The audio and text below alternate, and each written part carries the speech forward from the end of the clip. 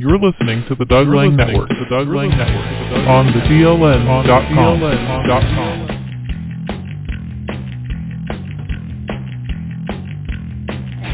Thanks so much for listening along. It's the Doug Lang Network. We're online at onthedln.com. Time to switch gears, talk a little bit of Northwest Conference track. The Northwest Conference Championships come up Wednesday, 4 o'clock at Civic Stadium, and obviously there's going to be a lot of great competition going on there. And instead of me trying to ham-fist my way through all of this, I turn it over to somebody who knows what they're talking about, and that is Keenan Gray. He operates the website The Runner and covers track not only here in Whatcom County, cross-country as well, but also throughout the state of Washington. He joins us here on the Doug Lang Network. Keenan, how you doing?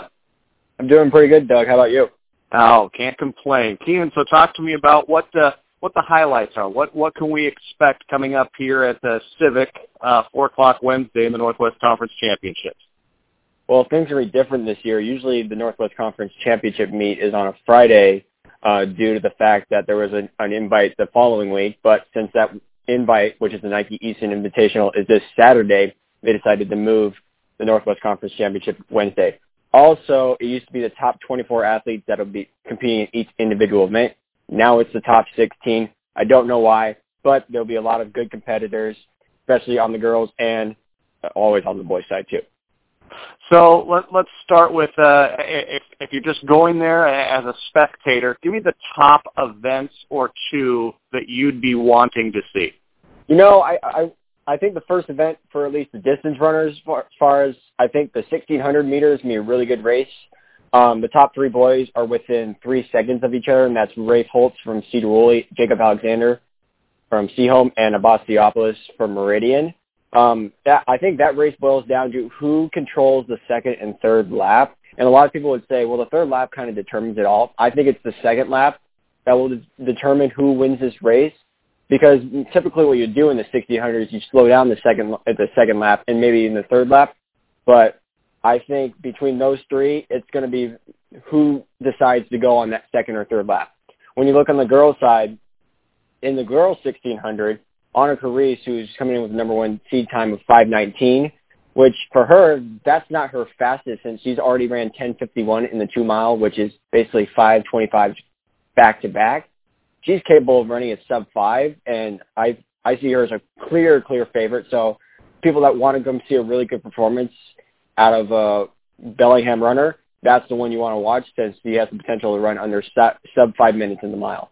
Talk to me about Annika, and I mean, obviously, she just continues to dominate year after year here. What have you seen out of her here so far this season?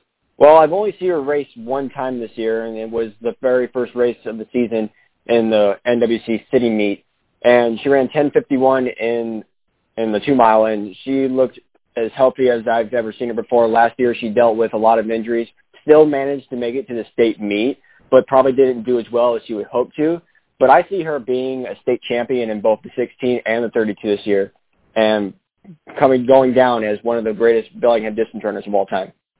Talking with Keenan Gray, he operates The Runner. You may have seen it on Facebook. You may have seen the website itself. He covers both cross-country as well as track and field. And, of course, coming up on Wednesday, it's the Northwest Conference Championship meet going on at Civic Stadium. That gets underway at 4 o'clock. Keenan, give me a couple of other events that you'll have your eye on. Well, when you look at the men's 800, they're all so stacked with each other. I mean, you got 2 203s and 3 204 guys that are running races. It's going to boil down to who's fresher or who's mentally more into it. Because the 800 race, they consider it a distance. I consider it a sprint now because it's only 2 laps. As far as where the mile, it's only 4 laps.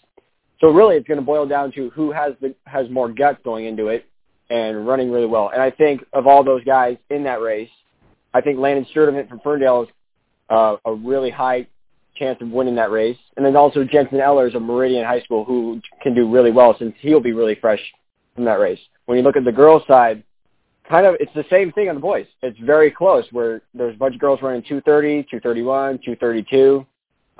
Cameron Hodges, who's not running the 800, which is, in my opinion, odd. I don't know why. But Seville Feist right now is the clear favorite to win it. She's running great after what she's been through with being in a car accident, just all the stuff she's dealt with. It's amazing how she's came back and runs super well right now.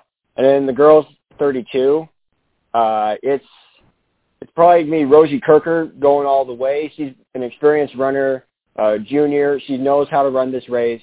She's been to it. She's been to the state meet last year. She'll know how to race it. And potentially Grace Much from Bellingham could be up with her. And then for the boys, 3,200, it's going to be really close. I don't really know who exactly it is, but I could see Jacob Alexander doing really well, or Jasper and Dot from Meridian High School.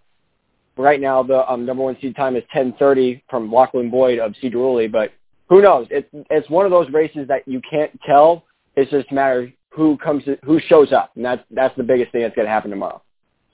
Keenan, a final question. I know so much of this is individual, but team-wise, what teams are you expecting to stand out on both the boys and girls side overall?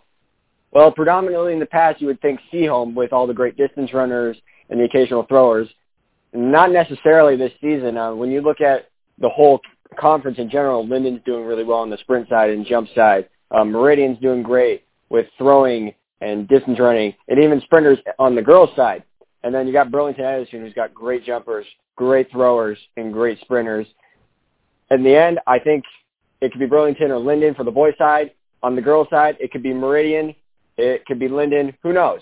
But it's definitely going to be really close. Hey, Keenan, enjoy covering it all, and thanks for the update. Yeah, for sure, Doug. Thanks. There you have it. That's Keenan Gray. He operates the Runner website.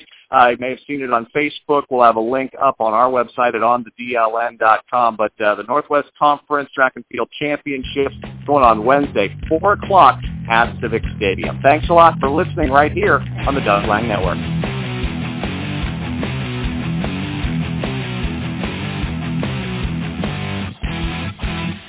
The Doug Lang Network is on TuneIn Radio. The Doug Lang Network is on TuneIn Radio. Just go to TuneIn.com and start listening right now.